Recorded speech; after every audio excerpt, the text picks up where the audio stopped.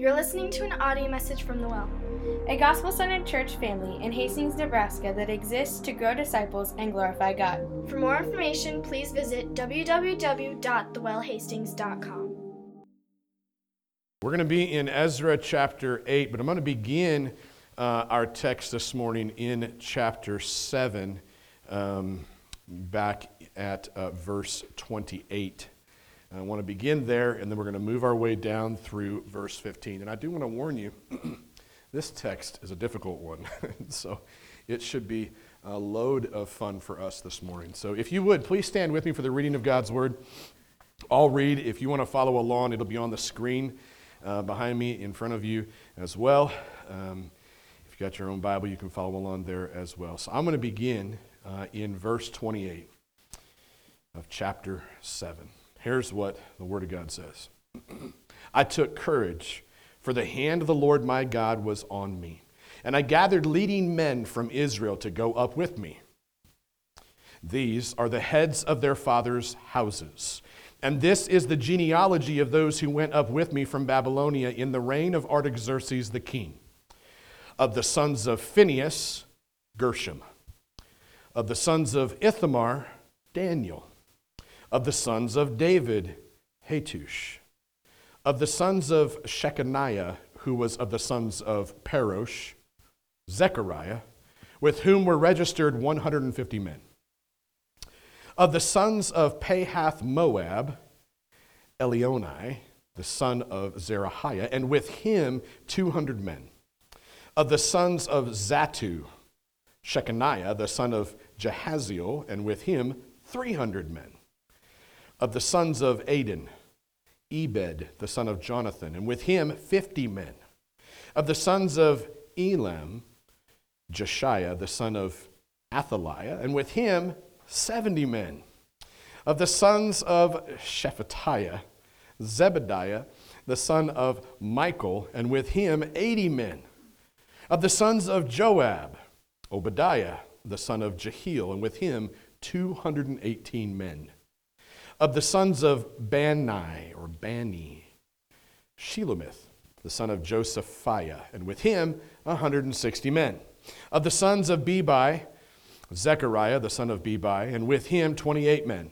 Of the sons of Azgad, Johanan, the son of Hakatan, and with him 110 men.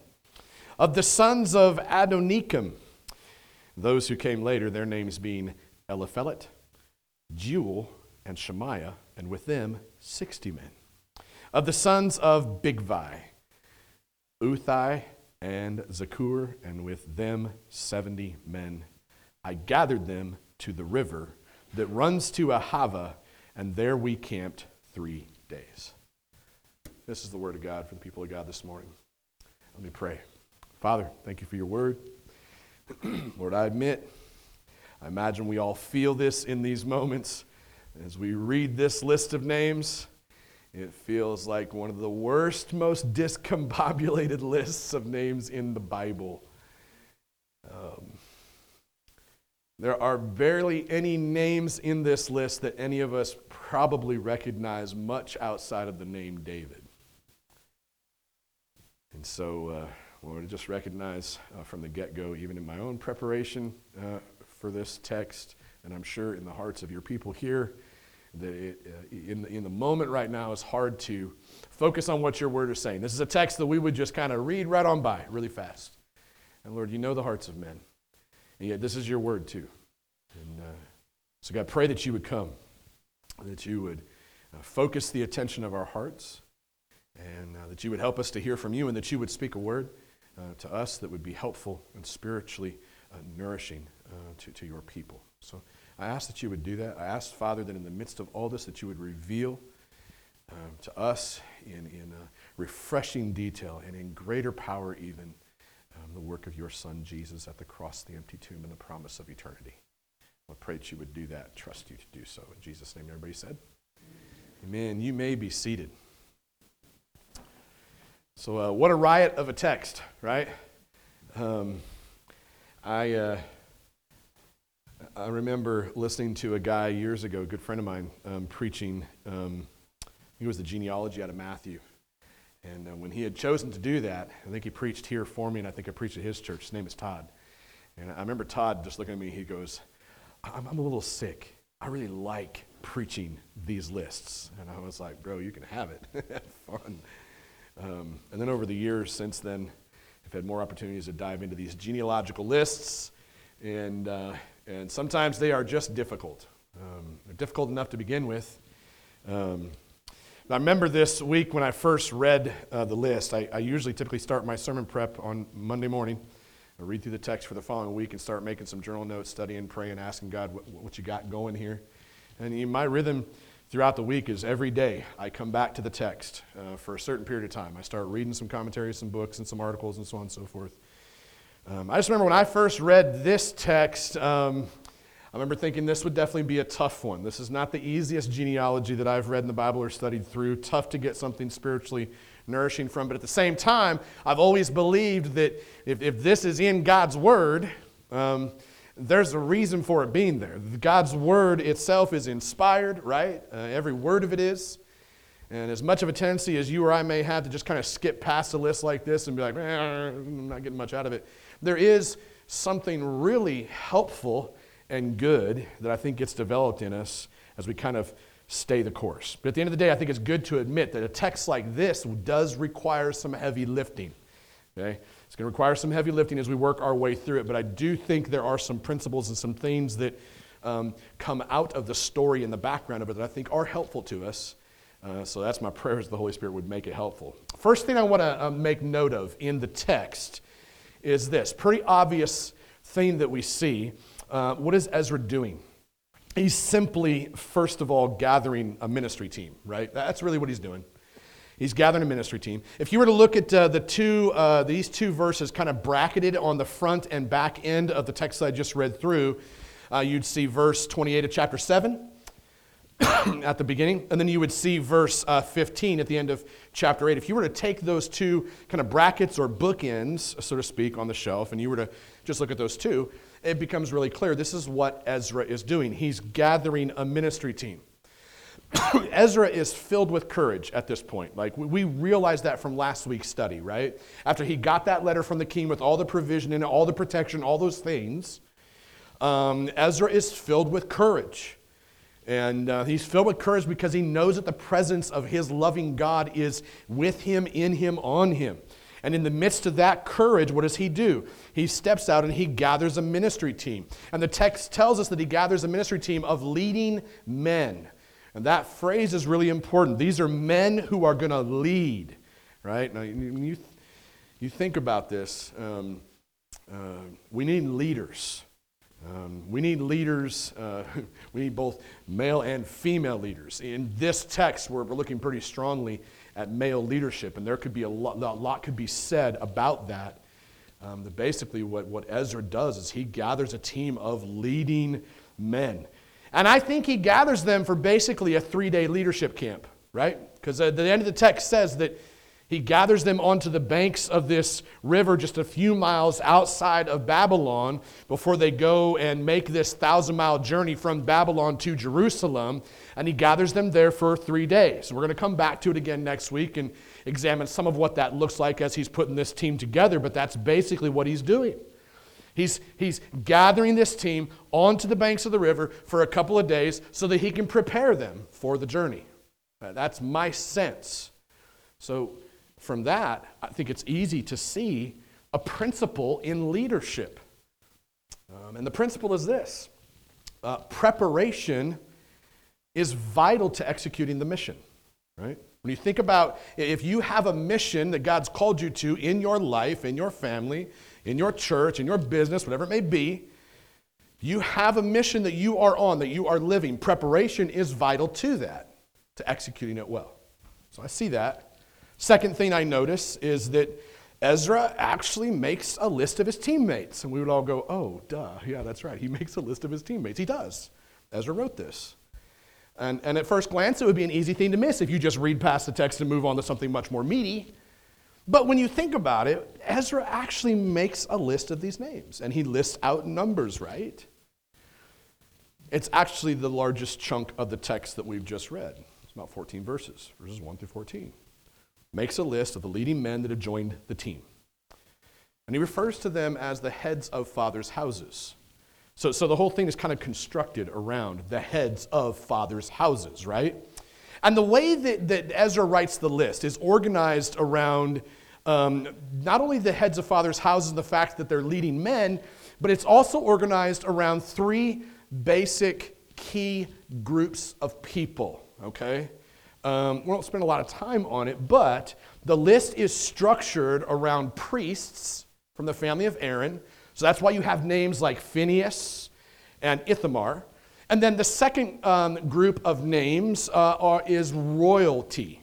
People from the royal line of David. This is where you get that name, Hattush. Hattush.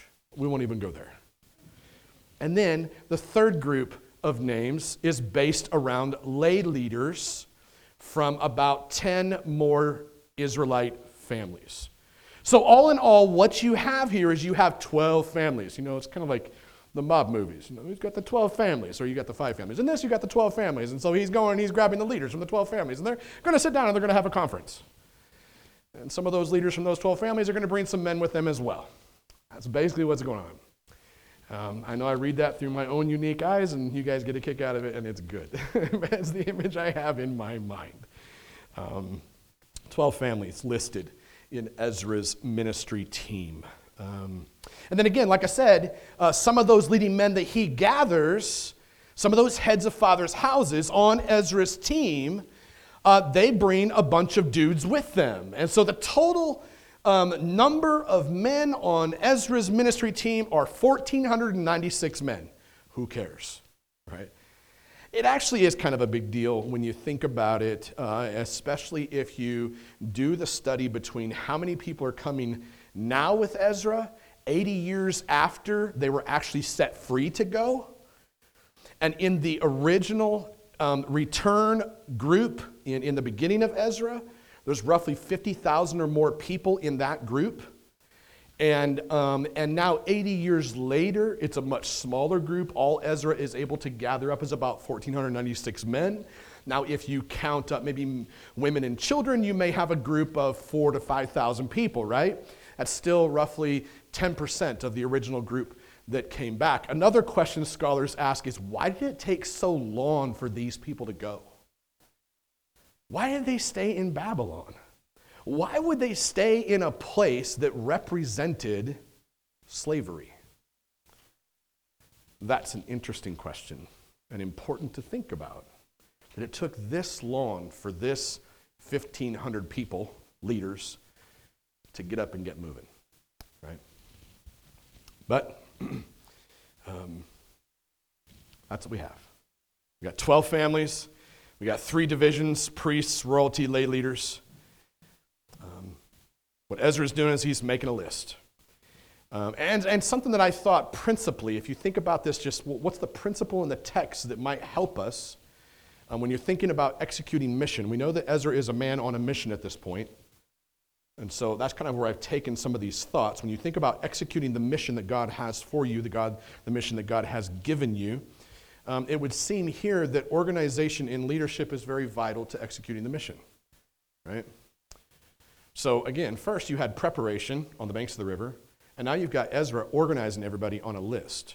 So preparation and organization seems to be very important if you're going to execute mission, if you're going to pursue what God has for your life, right? Third thing that I notice in the text, and this is kind of going back a little bit, but the third thing that I notice is that Ezra was executing a mission with a vision, right? So as I was studying just the text, as I was looking at it, I started thinking about why was Ezra gathering people? Why was Ezra putting them on a list? Why was Ezra preparing them? Why was he organizing this ministry team in the first place?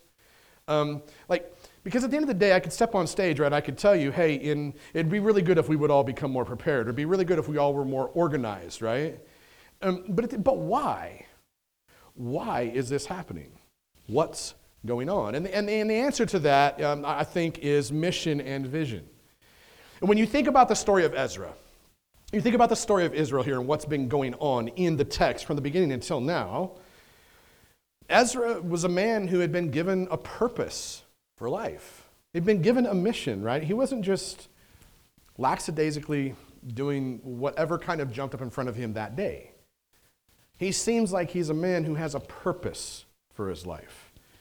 And the mission in front of him, I think if you go back and you look at, like verses 25 through 27, when you look at those verses that we studied last week, it seems like the mission for Ezra's life was pretty basic and pretty simple, right? A mission always has to be action-oriented. A vision is always image-oriented, okay? So mission is more, this is what we're going to do right now. Vision is, this is who I want to become. Sometimes you might say it like,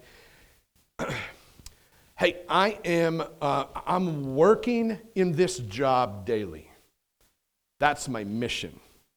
Because I want to see the people that I work with become believers. That's vision. You see what I'm getting at? And so when you think about the action-oriented, future picture-oriented mission, vision, when you study Ezra, you find that his mission was simple. Action-oriented, he was to restore a community of people centered on the authority of God's word. That's his mission. That's what he's doing. He's going to do the work of restoring a community of people based on God's word. There was also a dovetail to that where it was, I'm also going to beautify the temple. So those were kind of the two parts of his mission. So based on that mission, what was Ezra's vision? Right? What was his vision? His vision ties to the mission, and it's very simple. It's an image, and the image in front of him is what? A word-centered community and a beautiful temple. Make sense?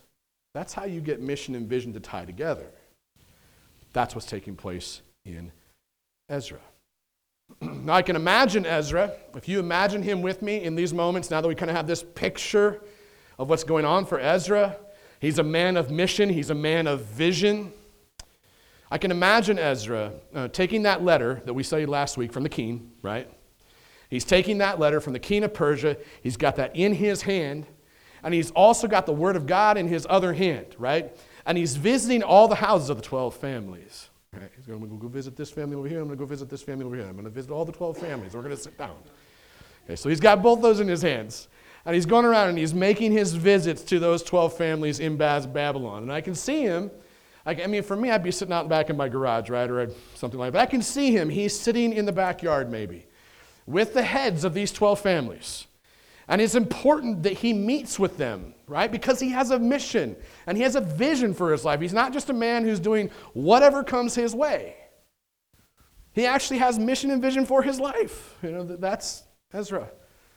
He's sitting down with these different families in the backyard, or he's at the kitchen table. He's with those leading men. He's with those heads of the 12 families. He's explaining the mission. He's explaining the vision. He's explaining the provision that God has given him. You see all that in that letter from last week, right? I see him explaining those things to those families. And I imagine that Ezra knew that this mission, this vision that God had given him, that God was providing for him to do, I imagine that he knew it was too big for one man to do. He's already been given the directive to go gather some people up. I think that for Ezra, I think he knew that the only way he's going to lead forward in executing that mission and in pursuing that picture, that vision in the future, I think the only way he knew the only way he's going to do that is not by himself, which really strikes against the core of an American value that I am going to do this on my own, this individualistic, rustic pioneer spirit that we all have. That's kind of part of the DNA, right, of our culture. He knew he needed to have people going with him. He knew that he needed to gather these men, gather these families, he needed to prepare them, he needed to organize them, he needed to lead this massive team of other leading men, hoping that they would catch the vision. There's a phrase when you're thinking about doing mission and vision stuff, that vision is caught rather than taught. Part of my, I think, shortcoming as a leader sometimes is it's hard for me because I'm a linear teacher, right? And so I talk about what the vision is for our church or my life or your life, whatever it may be. I may talk about that all the time, but I talk about that in linear fashion. And I'm not as much of a creative paint the picture. And so I think sometimes for me as a leader, it's hard for me to paint vision for people. I see a picture that is just different than most people because I'm so linear, right? And so it'd be great if we could get somebody to get a piece of canvas and paint a picture of the vision that you have for your life. You ask that question, who do I want to be? Now paint me a picture and let me see it. Get the finger paints out, get the water brushes, whatever, get the markers, and make a picture of what that would look like for you so that we can all see it for each other, right? Not only that, but even organizationally, when you think about a church, you think about a family, you move on and on. Paint those pictures. That's why I think some churches today, church buildings and some families, they have art on the wall. Says a lot about what's going on inside of them and where they want to go, where they envision their lives ending up at. At the end of the day, from this, I think it reinforces this principle. Leaders who catch the vision are absolutely vital to executing a mission. And I think Ezra had caught a vision, and I think these 12 families obviously caught the vision too, and so they got up and they went moving, right? So those are the things that I see in the text. That's about it. I don't know that there's much more. We could dive down into some of the priestly families and some of the royalty and some of the laity and talk a little bit about the 12 families some more, and that would be fun because I love using the Italian voice. But that's kind of some of the treetop stuff. So I got there in my study in terms of the heavy lifting pieces, and I just kept thinking about mission and vision. So I've got a few thoughts to share with you as I thought about this week. Here's what we've learned. If we can kind of recap what we've learned up to this point from just examining the text. First thing is preparation, right? Preparation is what? Vital to executing the mission. Organization was the second thing we kind of talked about. Organization is what? Vital to executing the mission. The third one we learned was catching. Catching the vision is vital to executing the mission. So you've got three words that are very action-oriented. Prepare, organize, catch, right? Those are action-oriented. This is what we need to do. We need to prepare, we need to organize, we need to catch. Get a picture of somebody with a catcher's glove waiting to catch a ball. Here's the thing. If you don't have a catcher with a catcher's glove on, nobody's going to catch the ball. So for me, as I follow Jesus, I have to be positioned to catch the dang ball. Does that make sense? If I don't put the glove on, I can't blame anybody else that I don't catch the ball. You know what I mean? So I kind of have to put myself in a posture of being willing, humiliative, humble, teachable, wanting to catch the vision that God has for my life. Now that can go anywhere from being the personal application to, God, who do you want me to become in 10 days or 10 years? To, hey, I'm part of this family in my home, my wife, my kids. Have I actually caught the vision, the end picture of where God is taking me, right? And where I want to be. That's important. So I've got to be positioned to catch that ball. Prepare, organize, catch. Three active principles in the text. Some questions for you as we dive into some of these thoughts. What is the mission that God's called you to? Those are intentional words. What is the mission that God has called you to? Oftentimes things don't go well in our lives and we blame a lot of outside circumstances, and the reality is it's just that I didn't do a good job recognizing what God's call actually was on my life, you know? Like if I understand that God has called me to something, then even when it gets hard, the only person I got to blame is God. Does that make sense? And at that point, the work that I have to do is dealing between my relationship with God and nothing else. When hardship comes up, that's the center heart issue going on. What Satan wants to do is oftentimes get our eyes on other things, which is what causes division. Division is a word that means two visions. It means in my home that my wife has a picture of where our family wants to go, and I have a picture of where our family should go, and we're both going in two different directions. Now, if you take that division picture, and then now you see how many divorces happen in the country and even in Christians, right? Now, if you think about that and you just go, hey, both people have a really fuzzy vision picture of where they're headed, or they've got 150 images. Anybody ever struggle with that? Like the image changes every day? And it's like, gosh, would you just tell me where you're headed so that I can go with you? Would you pick one picture? Those are conversations that would happen in our home. Probably not in that detail, but it did cause me to think that way, that a lot of times that is the root. We haven't done enough work thinking about, clarifying, painting that picture. So, what is the mission that God has called you to? And what is that vision that is at the end of that mission that you're running? What do you need to do to prepare for that? What do you need to do to organize that? Those are questions. Now apply some principles that I thought of as I was thinking my way through it. First thing, without a clear calling from God, your mission's going to easily drift into self-centeredness, right? Without a clear calling from God, your mission will easily drift into self-centeredness. I kind of alluded to that a little bit ago.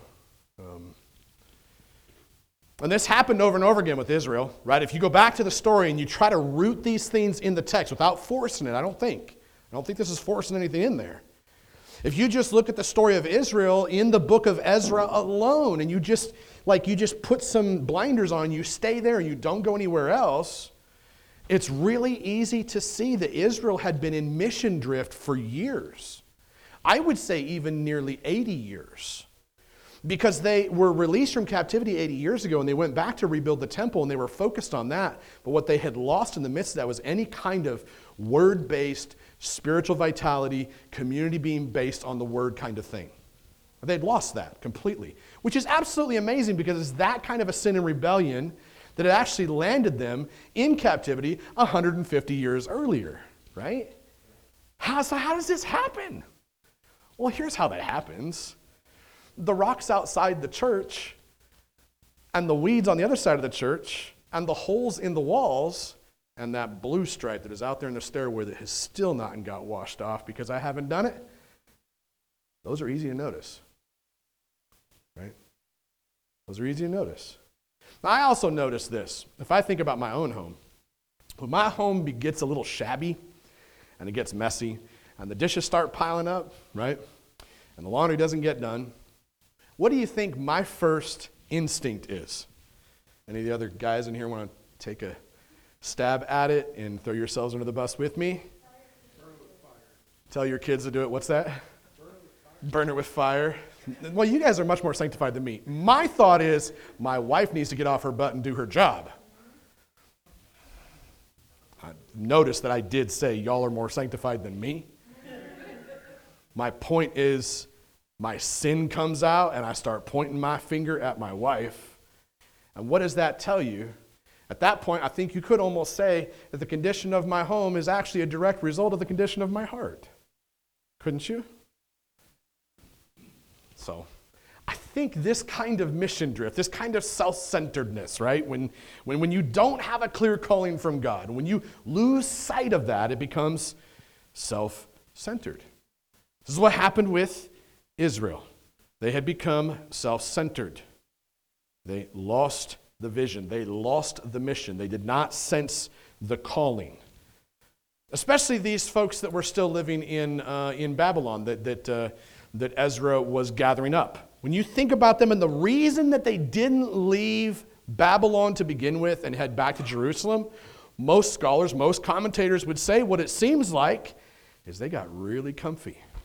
How comfortable are you in your seat right now? Maybe some of you are like, well, actually, yeah, Joe, these seats seem kind of comfy, but I'm not that comfy. I'll tell you, the places where I get into the times when I get into this uncomfortable space of doing ministry or relating, that seems like when sandpaper starts rubbing on things, there's friction in the marriage, or a little bit of friction between somebody else in the church maybe, or whatever it may be. In those places, it's an opportunity to grow, But if you live your life in relative comfort all the time, you ain't going to grow. You're not going to grow. So I think that's what was happening in Israel. They lived in relative comfort, right? They're building their houses. They're building their careers. They got their families there in Babylon. They got good paychecks coming in. Things are pretty good. Some tough stuff, but it's not as bad as it used to be. So why would I make the 1,000-mile trip all the way over to Jerusalem where all my other family went? Because they lacked a clear calling from God. They hadn't spent time asking that question. And then Ezra walks into the room, right? You see that moment, right? They're all comfy. They're sitting in their comfortable seats, so on and so forth. Ezra walks in and he's like, yo, I got this clear calling from God. I want to execute this mission, want to restore a community of the word, want to beautify the temple. And what happens? 1,500 people are like, yo, I'll go with you. Actually, probably closer to 4,000 or 5,000 if you count them women and children, right? Now he's got a ministry team of 4,000 or 5,000 people. It's nuts. Question is, what is the mission that God has called you to? Second principle of mission and vision thoughts. This one's a fun one. You see all the P's on the screen?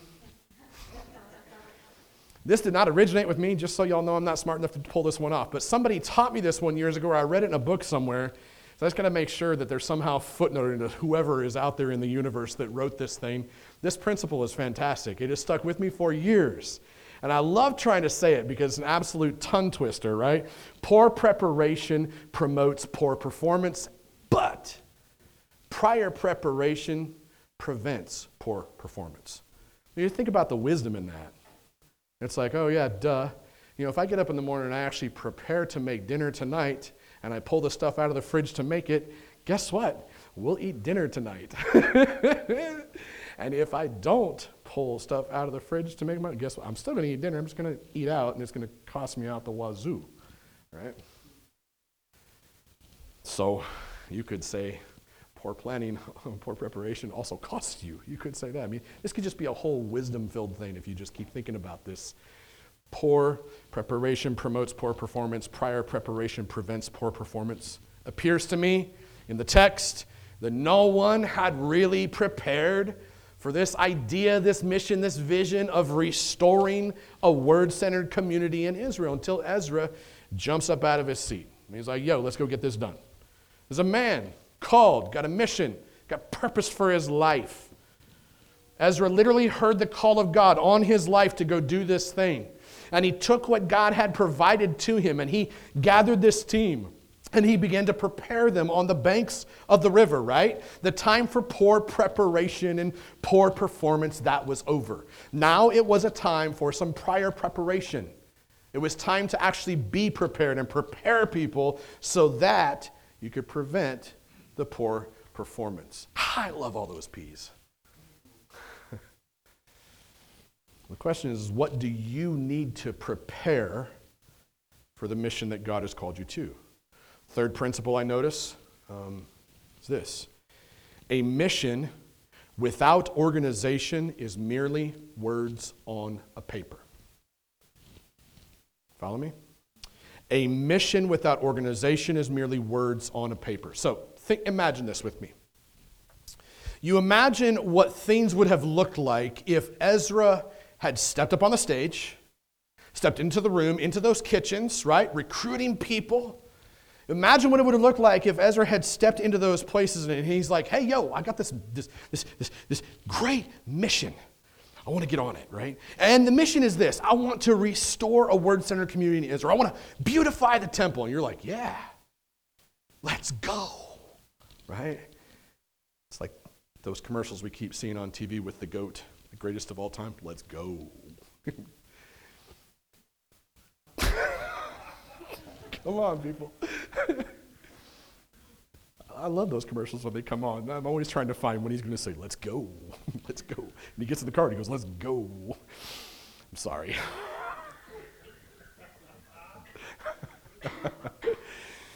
That's Ezra, though. You imagine if he steps in and he's like that and you're like, yeah, let's go, right? Let's go do this thing. But then Ezra doesn't actually do any of the hard work of organizing. And it's like, well, what am I doing here? I feel like you're getting your time wasted, right, at that point. not really going anywhere at that point. You imagine Ezra again. He's got this great, he can communicate well even. He's got the words on the paper. Then he doesn't make a list of leaders. He doesn't assign those leaders to different roles and tasks, right? We kind of saw that in the text. At least by inference or implication, he's recognizing, okay, I got priestly families, I got royalty, and I got lay leaders. He's thinking organizationally about the mission at hand with his people. Now here's the thing. The flip side of what I'm talking about is also true. You can over-organize the heck out of something and never go anywhere. You can just bog an entire system down with way too much structure. So Ezra could have made, think about it that way. When that happens, it looks like this. It looks like this really fantastic organizational structure, maybe flow charts and all those things, connecting the dots everywhere, and it's almost barely intelligible, but there is definitely a skeleton of a structure organizationally. Ezra's got that thing, but he's got no names on it. Right? He's got no people on that list, or no people on his structure. At that point, if that's all he's got then is, in one hand, he's got an organizational structure, and on the other hand, he's got a mission statement with no people on the list, and it's too complicated. And what's going to happen then? Well, he's got nobody to equip, nobody to empower for the mission at hand. He's never going to do the work of empowering or equipping people because he ain't got no people, right? Without organization and people, Ezra would simply have been just a man, think about this image, just kind of running around the community in circles. I get the picture of like spinning your wheels in the mud. Okay, he's just running around the community. He's saying that he has a mission. He ain't got no organizational structure to execute the mission in front of him. With this paper in his hand. What he would do is he would continuously show up in the room and he'd be looking like somebody who didn't know what was going on. Right? Does anybody else feel that? You ever feel that in your own life? Yeah, okay, yeah. I've got these days where I'm not sure if I got any organizational structure to my life whatsoever. And I'm just reacting to everything happening around me rather than having a set of principles and organizational structure that I live by, whereby I live on purpose rather than living in this victim mentality. Oh, poor woe is me. This is all happening, right? Again, I don't care how organized of a person you are, we all struggle with that, don't we? And that is called sin, just so you know, okay? I don't know if I should take all the time to run through the scriptures and prove it, but I think it just, my gut, that feels true, right? Okay. So here you got that image of Ezra. Let me commend a book to you. If you've never read it, some of this thinking that I'm communicating, kind of fleshing out in front of you, that I think does connect well, comes from a book called The Trellis and the Vine. It's a book on discipleship and how to disciple people well. And in that book, Trellis and the Vine, they do a really good job talking about organizational structure as well as people, and they talk about them with the images. Again, I don't paint pictures well, so this book paints pictures well. And the image is of a trellis. Can you catch the image of a trellis? And a vine, right? And this book describes that kind of leadership, and what it looks like is you've got this trellis, it's the organizational structure, and you've just taken that trellis and you've chucked it out behind the garage. Then you got all these really cool rose bushes and vines over here on the side of the garage. They got nothing to grow on, so they're just on the ground in a heap. They're kind of pretty, but they're dying, right? That's really unhealthy. Here's the other picture. You could have this really big, beautiful trellis. Man, you've painted that baby up. It's really beautiful colors. You got it all nailed together and stapled together. It's a great organizational structure, but you have no vines, no roses, nothing to grow on it. What needs to happen, and so you're just admiring your great structure, right? What needs to happen is you need to marry the two together, and both of them have to be tended to. Sometimes the organizational structure, that trellis needs to be mended, and at times you need to clip and trim the vines that are growing on it. So that's kind of the big overall picture. You really see this come to life in Jesus' life, right? What does he do? He gathers 12 guys. I just caught that. He gathers 12 guys, the 12 families, hello, right? And he wants to change the world. Not through an organizational structure, but through an organism called the church. And so here we are. Think about your own personal life. Like, when you think about this, are you like more of a messy vine laying on the ground with no organizational structure to your life, no clue where you're going, right? And hey, it happens, right? What do you need to do? What do you need to do from this point forward as you're thinking about this? How would the Holy Spirit use this in your life so that you are not just words on a paper? You know what I mean? What do you need to organize to execute the mission that God has called you to? Quickly, because I've got about 5 minutes left and I want to quit talking. Fourth thing that I noticed as I was thinking through mission and vision stuff related to the text, a mission without a vision is simply a trip without a destination. Okay? A mission without a vision is simply a trip without a destination. There's really a lot that could be said here. There's a lot that could be said about hopping in your vehicle, and a lot of us like to do that in different ways, regardless of what kind of vehicle you have. I'll just keep that brief and generic. Whatever kind of vehicle you have, there's something to be said to jumping in or on that vehicle and taking off without much of a destination in mind, right? That can be actually very relaxing. It can actually be a lot of fun, very, very relieving. It can be very adventurous too, right? But then even in that case, if you think about it, the vision's still obvious. What's the vision? What's the picture in your mind? Relaxation, adventure. At least you've got it, right? It's not like there's no vision there. There is. Just need to clarify what it is. So that can be really, really good. But at that point, your mission for that kind of a vision of just relaxation and adventure types of experiences, then your mission is, I'm going for an unmapped drive. Right? That's my mission. That's what I'm going to do. I'm going to go for an unmapped drive. Why? Why are you going to do that? Because I want to experience some adventure. Oh, great. That's your vision. See? And again, I'm not saying these things this way like you don't get this. I'm saying this thing like, man, this was fun to think about this week. And I'm like, heck yeah, this is starting to make some sense. Right? The point here is this. Vision, when you think about vision or that image at the end, that's the light at the end of the tunnel. Okay? When you don't have a vision, there's no light in the tunnel. You're just lost in the tunnel. So your vision is like a light. Most people say it's like a flashlight that keeps you heading in the right direction because you're headed towards that picture. So that's vision. That's a light at the end of the tunnel. Mission is what you're going to do to get to that light. So can you imagine, once again, come back to Ezra. Think about Ezra. Can you imagine Ezra calling you up on the phone? Yo, hey, Will. Will's like, yo, what's up? Right? Okay. So Ezra calls you on the phone. And he's like, hey, what do you think about taking this, 1,000-mile trip? What do you think about that? And I think you'd start to ask, why would I leave my comfortable home in Babylon?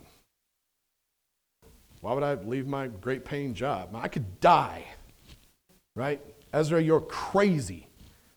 But not many people that like to risk their life for the sake of some crazy mission or vision, right? There's only a few of us probably that are crazy and stupid enough to do stuff like that. Ezra, when he calls you, though, you're already comfortable, so what's going to get you up out of that seat? I mean, can you imagine if you asked Ezra, like, okay, fine, I'm thinking about it, but why? Why do you want me to go to Jerusalem?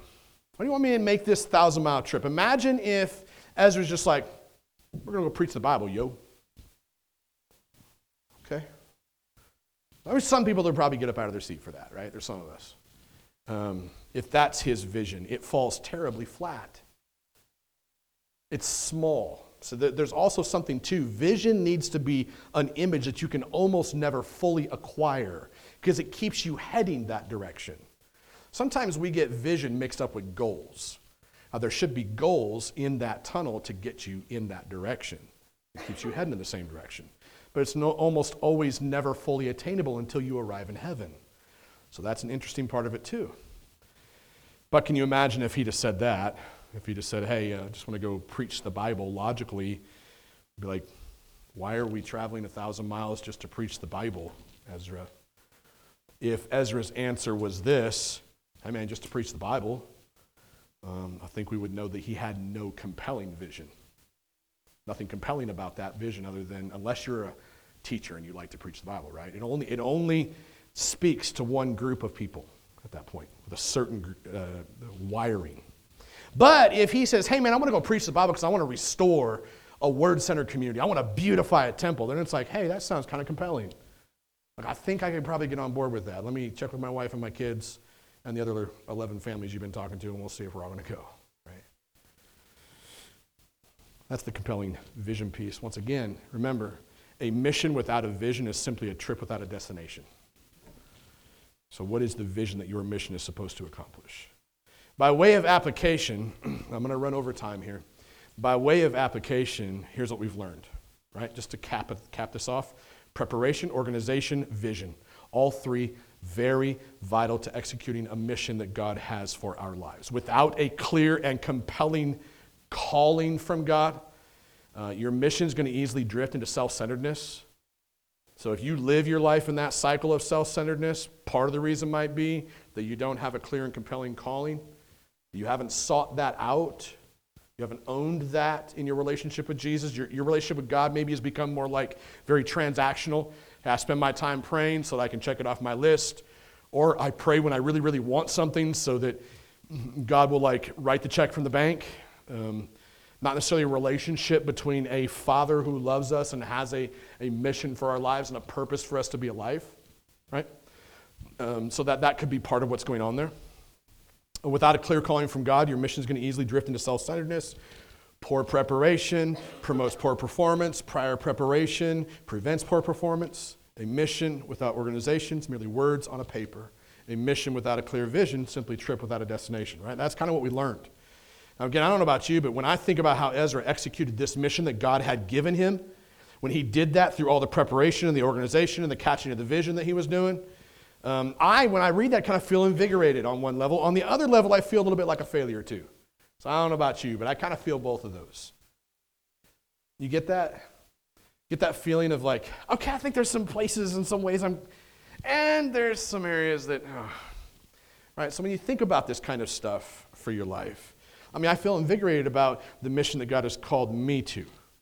I feel invigorated about preparing, organizing, vision casting, all those types of things. But I also feel a little bit of overwhelming feeling knowing that I kind of fail in this area sometimes too. And sometimes I make excuses. You ever make excuses? I make excuses when it comes to these things, right? I'm frustrated. I'm worn out. Just kind of flat out lazy this week. Don't want to get after what God's called me to. Thankfully, God does make progress in each of us. He's made a little bit of progress in me over the years. When I make those excuses, when I get that frustrated, when I get that worn out, when I get that lazy, I find God, my good Father, stepping into those spaces of my life and reminding me, I have a perfect Savior. I have a perfect Savior. He never made excuses, right? He never got frustrated to the point of sin. It's great. He never used his weariness as like a reason for laziness. When you think about Jesus and this whole thing, Jesus made it very clear, like the harvest is plentiful, right? And the workers are few. And this is a guy who gathers a small team of 12 men, called them away from their comfortable living, so to speak, gathers them, walks with them for 3 years, and then they all abandon him in his greatest hour of need. Like, you're going to talk about the concept of failure in mission and vision. That would seem like a failure, wouldn't it? Except that we probably should take into account that all along, Jesus was casting the vision. His disciples just never caught it.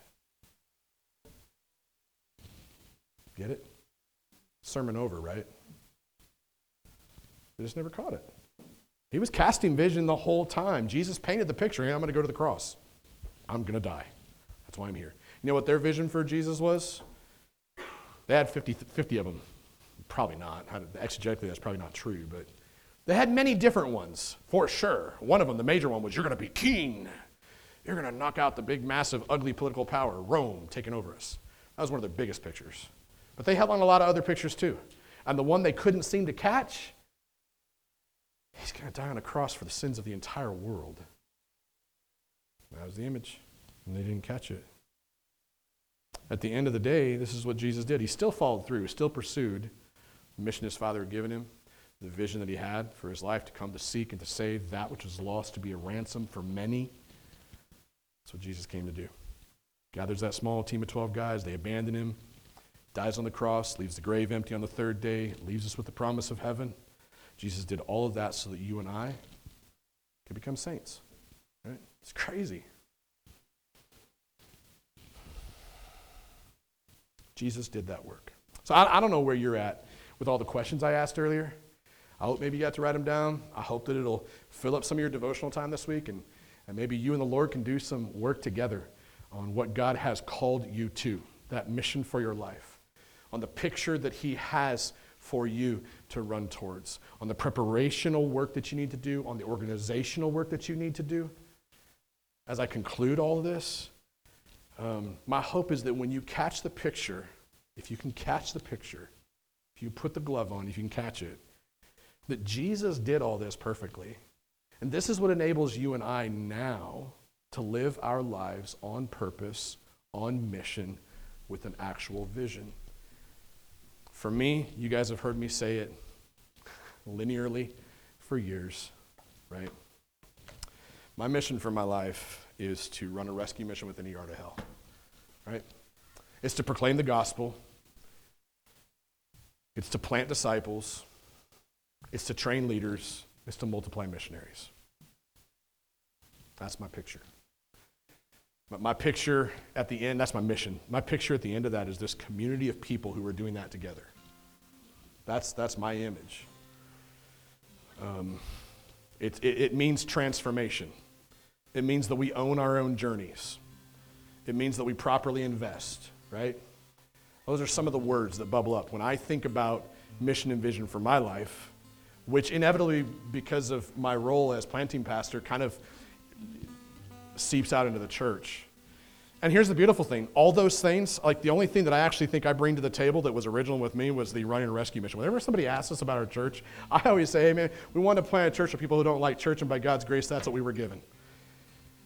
That's crazy.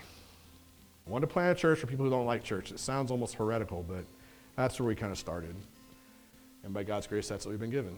When you take a look at our church now, you take a look at our people that are connected to us, I mean, it really is a pretty diverse group of people. Unfortunately, the bikers get all the attention.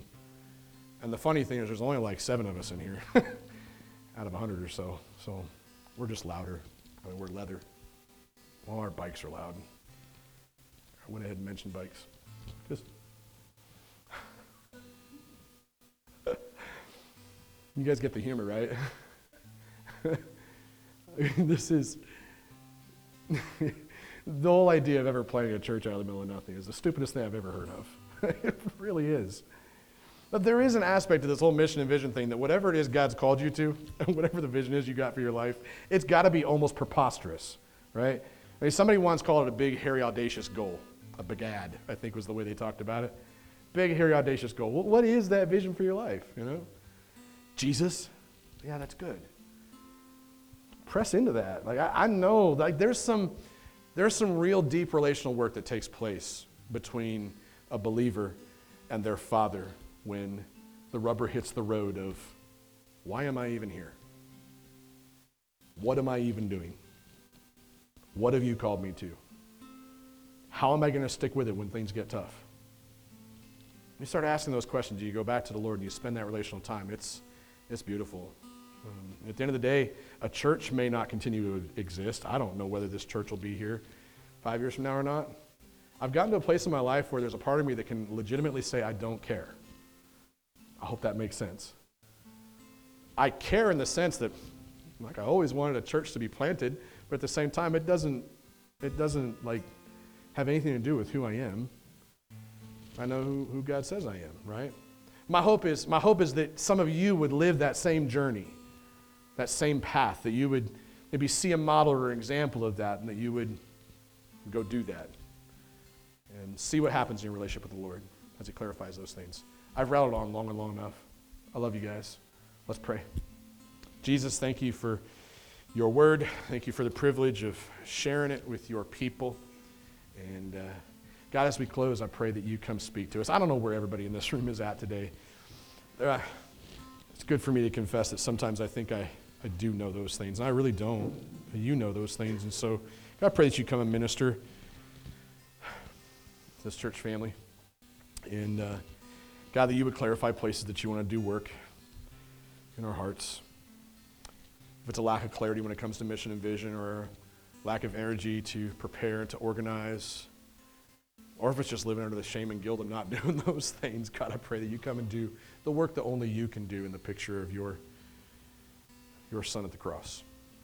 Trust that you'll do that in Jesus' name, amen. You're listening to an audio message from The Well, a gospel-centered church family in Hastings, Nebraska that exists to grow disciples and glorify God. For more information, please visit www.thewellhastings.com.